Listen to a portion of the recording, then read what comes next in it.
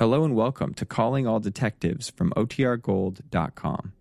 This episode will begin after a brief message from our sponsors.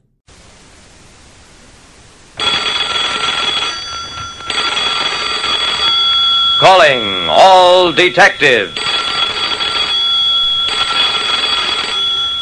3 men marked for death. 2 have already died. Can the third be saved? That is the problem on this page from my casebook. The casebook of Jerry Browning, private detective. The man in my office had gray hair and gray skin to match. His name was Arnold Warwick, and his problem was simple. Mr. Browning, I'm scared to death. Take it easy, Mr. Warwick. Whatever you're afraid of, it can't touch you here. Warwick sat down. You don't understand, Mr. Browning. Martin Cantrell is a demon. There's no other word for it. He's killed 2 of us already. He said he'd kill me, and somehow he'll find a way of doing it. I tried to look impressed. Whom did he kill, and why? Warwick didn't like the question. It goes back a long way. Do we have to go into that? Yes, we do, if you want my help. It took a while, but I finally got the story. Martin Cantrell was a chemist who discovered a new cheap way of extracting vital chemicals from seawater. He sold his patent to a syndicate composed of Warwick and 2 others. Not to put it too delicately, the 3 men had cheated Warwick, framed him on a charge of having misused corporation funds, and had him sent to jail. He swore he'd get even with us as soon as he was released, and he did. John Mallard got the first death letter. He died 3 months later. Cantrell waited a year before sending the letter to Bruce Davies, but Bruce died of poisoning only 2 weeks later. Now it's my turn. Have you received a death letter? Warwick nodded. Cantrell waited over 3 years before sending it, but now it's here. Mr. Browning, you've got to find it. Tell him I'll make restitution, do anything, if he'll spare my life.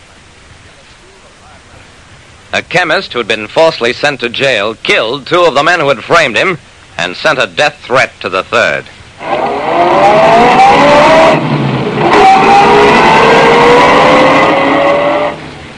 I drove the terrified Warwick home, told him to stay indoors until further notice. Mr. Warwick, I'd like to see that death threat letter.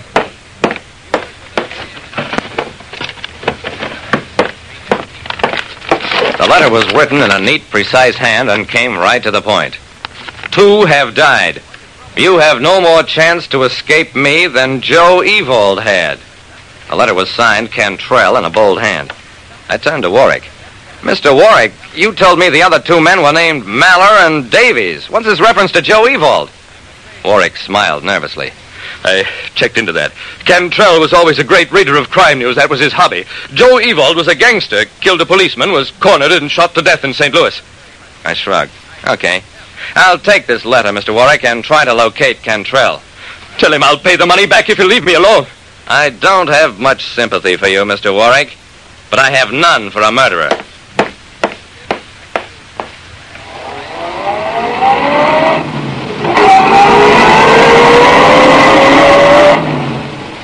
Tracing a man who's been in hiding for over 4 years isn't the world's easiest job. It was no trick to locate his wife and children. They lived in a small town just outside of the city. She supported the children by working in a dime store. Assured me she hadn't seen her husband since he was released from prison. I believed that, since the police had her under almost constant watch since the first murder 4 years ago. It was a cold trail, and I didn't have much hope of succeeding where an entire police department had failed. Still, I tried. Did a man by the name of Martin Cantrell work here? Sure, 4 years ago, for 2 weeks. Are you another one of those cops looking for him? Yeah, I guess I am. Never mind. It happened that same night. A flash from police headquarters that Arnold Warwick was dead. Lieutenant Dawson of Homicide stopped giving instructions long enough to tell me the details. We found him in the living room, Jerry. Not a mark on him. But just look at his face. I looked and saw a face still contorted in terror. Cantrell said he'd get him. I guess he did. Warwick was right. The man must be a demon.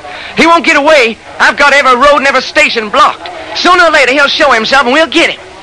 Just like the guy Joe Evold, eh? Dawson stared at me. I don't know what you're talking about. Does it have anything to do with his case? I don't know. I guess not.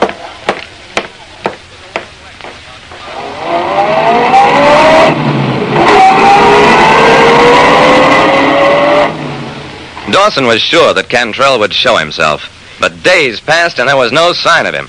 The newspapers gave the story a big play, especially after the autopsy reports could give no clue as to how Warwick died.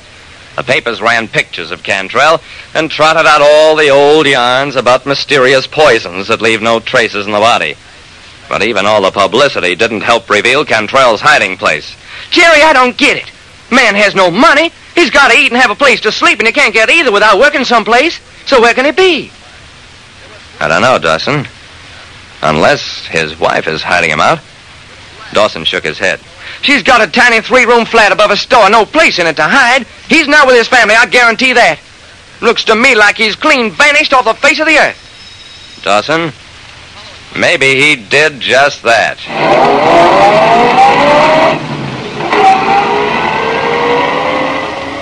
I went on back to my office, got out the letter Cantrell had sent Warwick, read it over again for maybe the 50th time. You have no more chance to escape me than Joe Ewald had. Strange comparison for a man to make. Even one who made a hobby of crime news. Why Joe Ewald? Why not any of 3 or 4 big crime stories that had made the papers in recent months? Why did Cantrell pick a name that not even a police lieutenant recognized? On a hunch, I went to the file room of the Evening Courier. I found the Joe Ewald story after a while, hidden on page 3 in the issue of August 18, 1 year ago. No wonder the name meant nothing to Dawson, but it meant a lot to me.